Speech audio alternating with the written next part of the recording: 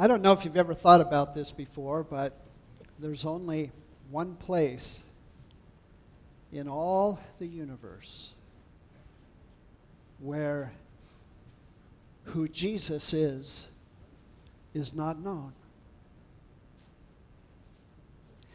There's not one being, whether a redeemed human already there, or those strange and wondrous creatures that are around the throne of God, or the angelic beings of seraphim and cherubim and ranks of angels, myriad upon myriad upon myriad of angels. There's not one being in all of heaven who for 1 second doubts who Jesus is. And there is not a being in all of hell below. In that eternal place of banishment, there's not one being there that does not know who Jesus is. Earth and this world at the present is the only place where people do not know who he is. And I wonder if you just take stock for a moment that here we are. And I would assume for the most part, we have come to know who he is. More than that, we've actually come to know him in personal, relational experience. Christ, the Lord God Almighty. What a wonder that is. Don't you feel privileged to be a believer and to know him and understand who he is? Well, we're returning to Philippians chapter 4 this morning. And as we do, it's a fairly simple message. Probably won't hardly be a thing here that you don't already know, but a lot of teaching is meant for that very purpose, to repeat and reinforce what you as a believer have come to know and appreciate and value. And so this morning's message, the title of it is Our Enduring Cause for Rejoicing. And I really was thinking about the tens of thousands of fellow believers in the Ukraine who have either left Ukraine and are part of that massive 3.3 million people that escaped for their lives, mostly women and children, or those who still remain. 3 million's not that big of a chunk when you have 44 million people in the country. And there they are, tens of thousands of our fellow believers. And I asked myself, Tony, do they have any good cause, any good reason for enduring joy? Can they rejoice even in those circumstances? Is that even feasible, possible? So I want to talk about that today. But we're going to be looking at the opening 4 verses. We're not going to take a big chunk, just a short chunk. 4 verses, and in these 4 verses, we'll be looking at 3 glimpses into the Apostle Paul's heart. Something of his own heart. So let's read the passage first. Follow with me.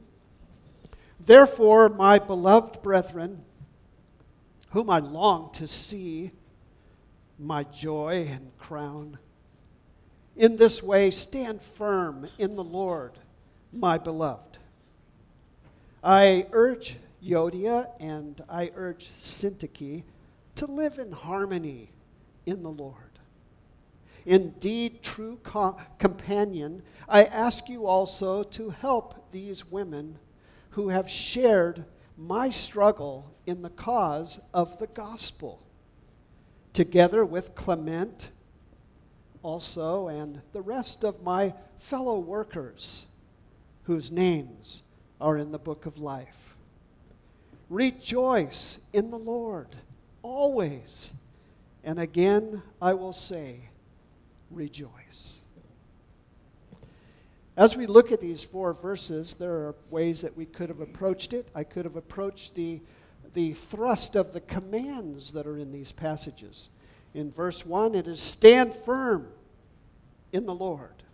In verse 2, it is live in harmony in the Lord. And in verse 4, it is, who share my struggle in the cause of Christ, the rest of these believers whose names are in the book. And then the third one is rejoice, therefore, in the Lord always. So we could have approached it that way. But sometimes when I'm looking at a passage of Scripture, I just kind of get a glimpse into Paul's heart, remembering that he's imprisoned, remembering that this is one of the prison epistles and he is in difficult circumstances, for the most part cut off from fellow believers. And so he's writing this, and I think I want to look into his heart. What's coming forth from his heart? And the first thing I want you to see in verse 1 is his affection for them as beloved brethren. Listen to the language Paul uses. Therefore, my beloved brethren. And he ends it with my beloved. Those are words of affection. He loves these believers. He values these believers. He sees their significance to the heart of God, which he now shares with his own heart. Some of whom he had led to faith in Christ and helped to grow there in Philippi. And now they have shared with others, and the gospel has gone forth, and there's a church there, a growing church there. There's a little warning there. You know, some pastors have taken up verse 2 and just really taken off on the evils of disunity, and I mean, man, they just really come at the church about getting along with each other and really hit it hard. And I just don't sense that in this passage. He's urging them, but it's really a loving urging. It's, hey, come on, ladies. You two women there's friction between you, come on. You're citizens of heaven. Christ is going to transform you when he comes for you. You have so much going for you as a believer. What is this petty squabbling going on among you? And I just don't sense it as heavy as some have taken it to be. He just simply says, live in harmony. Put down your petty grievances. The gospel is much greater. And he even reminds them of that, doesn't he?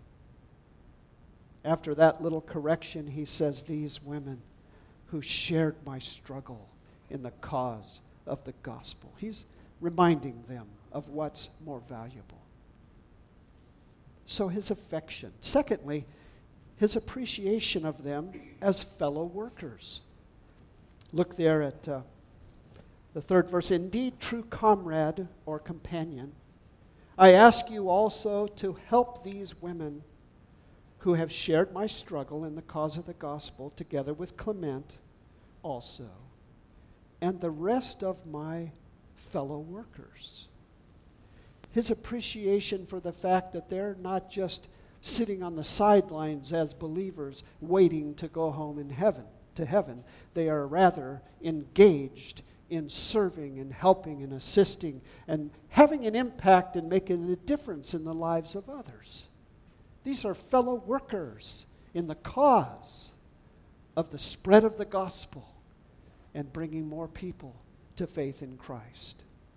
And so the first two things in his heart that I see is affection for them and also appreciation for them.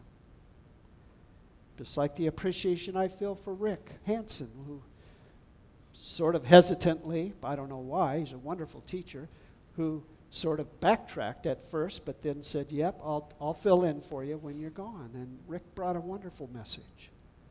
And he's been an elder and a fellow servant for years and years here. And how I appreciate him. And the others on the team, fellow workers, together for the gospel. But the third one is the one I really want us to drill down on. Paul's affirmation of them as registered citizens. You see how verse 3 ends? The rest of my fellow workers, whose names are in the book of life.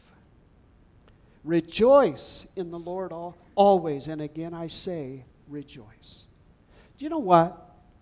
This is the problem with the way we market the Bible.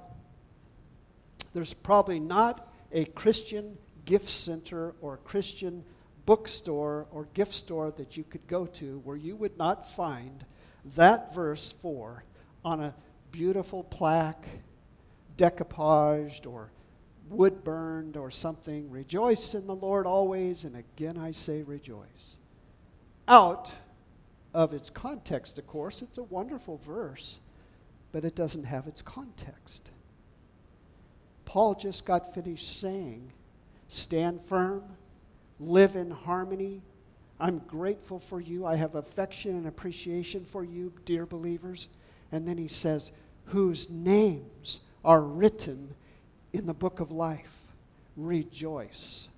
And it seems to me that the context presses us to realize that this rejoicing that we're to have is a transcendent joy. It's a joy that looks beyond this world and looks beyond its hardships and its cruelties and its depravity and its darkness, looks beyond the hardships and things, the uncertainty of it all. Have you ever in your lifetime lived at a time of greater uncertainty than the present hour? I haven't. We don't know what's about to occur, but we know whose hand is holding it all, right? The sovereign Lord of heaven and earth. You have established your throne in the heavens, and your sovereignty rules over all. Psalm 103, I think it's verse 19. The sovereign God holds it all together, and yet we live down here, and we see what's going on. And in some ways our hearts break. Paul says, rejoice in the Lord. But that rejoicing has content. It has cause. It has reason. In fact, the reason for this joy is enduring. Just as enduring as Jesus Christ himself. Because your names are written in the book of life. Now, this caught my attention, you guys, so I dug down into it a little bit, and I thought, I wonder if the Bible says much about the book of life. And so I started, of course, the law, the opening 5 books, and sure enough, I found it. Moses spoke of the book, that eternal book of the redeemed. And then the Psalms, David speaks of the book of life as well, that book of the redeemed. And then I came to the prophets, and Malachi also spoke of it. He writes, then those who feared the Lord spoke to one another, and the Lord gave attention and heard it. And a book of remembrance was written before him for those who fear the Lord and who esteem his great name. They will be mine, says the Lord of hosts, on the day that I prepare my own possession. So even the prophets spoke of that book. And then we come into the New Testament, and we find that Jesus did as well. Jesus spoke of the book. In fact, I won't have you turn to it, but you remember the scene. The Lord had been training the 12. And then he expanded the training of the 12 apostles to 70. And in Luke chapter 10, it says that he prepared them, gave them instructions, told them, go out in my name and preach the gospel, heal the sick, cast out demons, help the people, and I give you authority. I delegate my power and authority to you. And he said, if you go to a place and they receive you, then let your peace and joy be upon that place. If you go to a city or a village or some little hamlet and they stiff-arm you, repudiate you, and reject you, then don't lose your confidence. Instead, dust off your feet on the way out of that town as a protest against them, but say to them, know this, that the kingdom of God has come near you. Confidence, resilience, boldness in his name. Well, they go out, right? These fledgling disciples. And the next thing Luke says is, and upon returning, the 70 came. And it says they came back rejoicing. Rejoicing at what the Lord had done through them as they went out to speak to people and to reach them. And it says, Lord, even the demons were subject to us in your name. And they are just practically intoxicated with what just happened when they went out carrying the power of the name of Jesus Christ. And Jesus turns to them and he says a few things. I saw Satan fall like lightning from heaven, for I've given you power over all serpents and scorpions, and so on. He says those things. But then he turns to them and he says this, yet do not rejoice that the demons are subject to you in my name, but rather rejoice that your names are written in heaven. Isn't that great? Rejoicing and names written in heaven. I thought to myself, I wonder if Dr. Luke, who was the companion of Paul, who followed him in his travels and penned the second in his series, the book of Acts, I wonder if Luke had shared with Paul some of what he was writing, and the two of them had discussed that, and why Paul follows this to the Philippians, whose names are written in the book of life.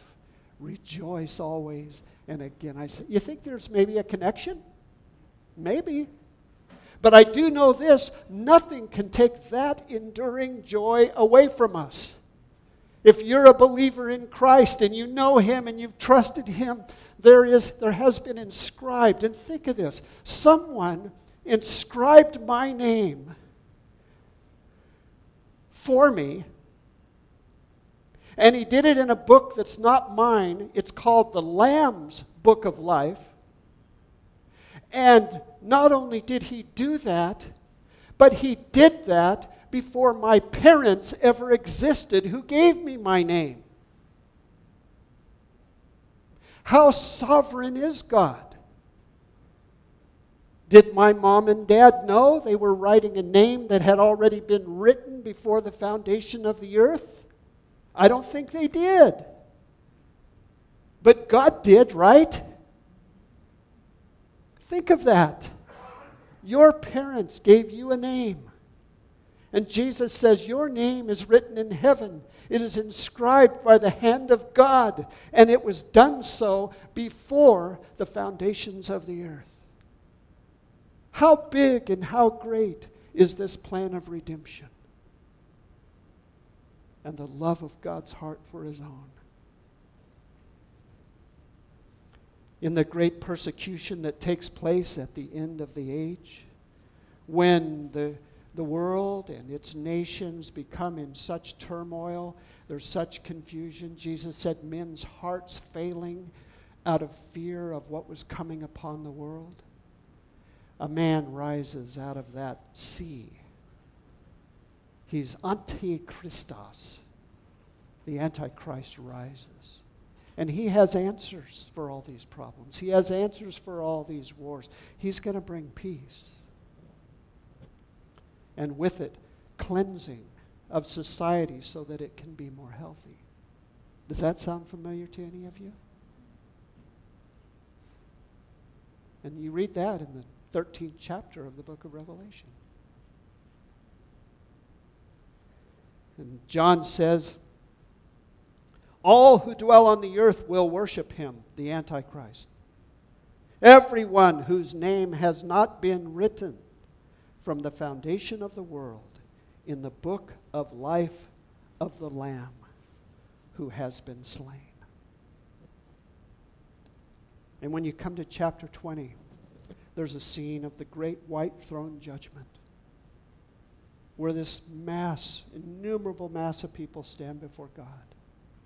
And books are opened, and another book is opened, which is the book of life. Incredible. When you get to chapter 21 of Revelation, we see the city and the beauty of the New Jerusalem and the glory of that city and its splendor and just jaw-dropping excellence in every conceivable way, shining with the glory of God, this city that God's prepared for his redeemed. But it gives a warning. It says, and in fact, Bryce read this to our home group not long ago, and nothing unclean and no one who practices abomination, which means pollution of all kinds, and lying shall ever come into it, but only those whose names are written in the Lamb's book of life. Wow. In Matthew chapter 25, speaking of the last day and the end of the age, Jesus told a parable, and he says, "And then the king will say to those on his right, 'Come, you who are blessed of my Father, inherit the kingdom prepared for you from before the foundation of the world.'" And in Ephesians 1:4, we're told, "Just as he chose us in him before the foundation of the world." And in 2 Timothy 1:9 we read, "The gospel according to the power of God, who has saved us and called us with a holy calling, not according to our works, but according to his own purpose and grace, which was granted us in Christ Jesus from all eternity." I'm staggered by that idea. As simple as it is, it just never really struck me like that. That in 1957, on April 13th, my mom had reached 10 centimeters and was pushing. And I was breech. And she had a time with it. And back then, they just worked on you to turn the baby. They didn't jump to C-section back then unless there was no other. And our doctor, he just kept pushing and shoving and moving until he got me turned around. I've needed that, pushing and shoving, to be turned my whole life. That's the story of my life. And then the doctor came in with his certificates and spoke to my mom and my dad. "What do you want to name this boy?" And God said, without them knowing it, "I'll tell you what to name him. I've already named him, because his name is in the Lamb's book of life from before the creation of the world." Now you just let that soak for a minute, because that's true of every child of God. Isn't that a wonder? What do you say to a God who's too big, too great, too wise, too all-knowing? What do you say? But wow, right? Wow. Well, I want to conclude this way. Oh, in case you were wondering, why does that third point say his affirmation to them as registered citizens? Because he just got finished telling them at the end of chapter 3, for your citizenship is in heaven, right? Now he's talking about their names written in the book, the register. Isn't that amazing? Levi didn't know. Kai didn't know. Abigail didn't know. Linda didn't know, right? Kaylee and Caitlin. They didn't know that God was leading their parents in what to name them. But he was. Well, let's end this way. Having believed the gospel, assuming you all have, and if you haven't, you can this morning before you leave this little chapel. Having believed the gospel of Jesus Christ, that he came, that he lived a spotless, holy life, that he became our substitute and took our judgment upon himself by taking our sins to the cross and dying in our place. Having died and been buried, on the third day he was raised from the dead. He conquered the grave. He conquered hell. He conquered everything that this world threw at him. And he did so that he might redeem a people for the glory of his name and the eternal benefit and blessing of them all. What a Savior he is. So if you have believed the gospel and received Christ as your Lord, your Savior, your everything, I ask these questions. Are you not then in God's family and therefore one of the beloved brethren? Are you not in God's service, serving others, helping others, wanting the Lord to use you in the lives of others? Are you not therefore then one of the fellow workers? And are you not named and written in the Lamb's book of life and therefore a registered citizen of heaven's glory? If so, what then? If so, what then? Pastor, what's your point? Well, I can't even begin to tell you the point. It's too big for me. Let me just throw a few things out as we finish up. If you're his and your name is registered in the Lamb's book of life, in Christ you have an acceptance that can never be questioned. If God be for us, who can be against us? Who is he that condemns? Christ is the one who died, yea, rather, who is risen from the dead and who is at the right hand of God on our behalf. In Christ you have an inheritance that can never be lost. It's imperishable, undefiled, enduring in heaven for those who are kept by the power of God unto a salvation ready to be revealed in the last time. That's 1 Peter chapter 1. You have a deliverance that can never be excelled. 2 Corinthians 1:10. You have grace that can never be limited. For you know the grace of our Lord Jesus Christ, that though he was rich, yet for our sakes he became poor, that we, through his poverty, might be made rich. Rich in the glorious grace of God. In Christ you have a hope that can never disappoint, because the love of God has been poured out in your hearts through the Holy Spirit. In Christ you have wealth and blessing that will never be withdrawn and cannot be estimated. For you have become an heir of God and a joint heir with Christ himself. In Christ you have a nearness to God that can never be reversed. In fact, you have been sealed by the Holy Spirit of promise, which is God's down payment or guarantee until your redemption. In Christ you have a peace that can never be disturbed. Never, because that peace is a peace that Christ gives us. In the world you will have tribulation. But take courage. I have overcome the world. Peace I give to you, not as the world gives. My peace, undisturbed and perfect. Trust in me, my peace, passing all understanding. You've been given in Christ a righteousness that can never be tarnished.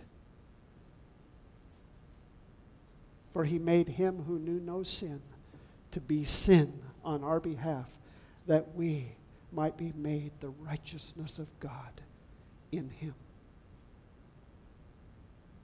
In Christ you have a salvation that cannot be revoked or canceled. A salvation as sure as eternity itself. My sheep hear my voice, and I know them, and they follow me. And I give to them eternal life, and they shall never perish, neither shall anyone snatch them from my hand. In fact, my Father who is greater than all, who gave them to me. No one can snatch them from my Father's hand. I and my Father, we're one in this. We are one in this assuring, securing, saving purpose. In Christ, we have cause for enduring joy and rejoicing because our names are written in the Lamb's book of life. Aren't you grateful? Isn't that a wonder? I mean, honestly, I believe this to be so literally true that there is a register. I don't know what it looks like, but I guarantee you that you could go down it page after page or monument after monument, whatever it is where God has them etched with his own finger. Your name as a child of God is inscribed there.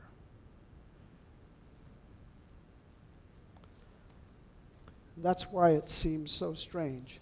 And I return to this, and I suppose I do because I'm getting older, you guys. The older I get, the more I think about it.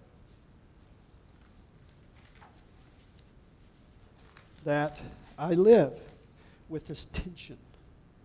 Like Paul said in chapter 1, for me to live is Christ and to die is gain.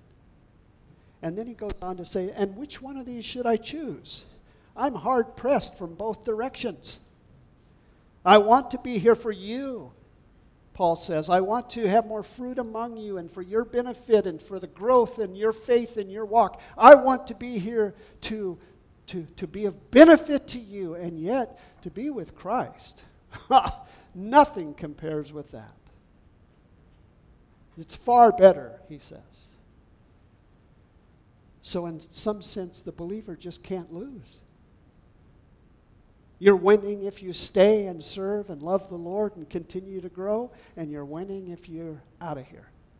Either way, you're his, right? And so the older I get, the more accustomed this strange sense of homesickness has become. Homesick for a place I've never been. Aren't you? We're going to see him, you guys. We are going to see him face to face. What will that day be? What will that moment be when you gaze into the eyes of the one who loved you, rescued you, gave himself for you, and you have spent your life trusting and getting to know better? Isn't it something to be a Christian? It is. Yeah, the world doesn't understand us. That's okay. God does. The whole thing's his idea. You're his idea. And by the way, it's not part of the message, but I forgot to.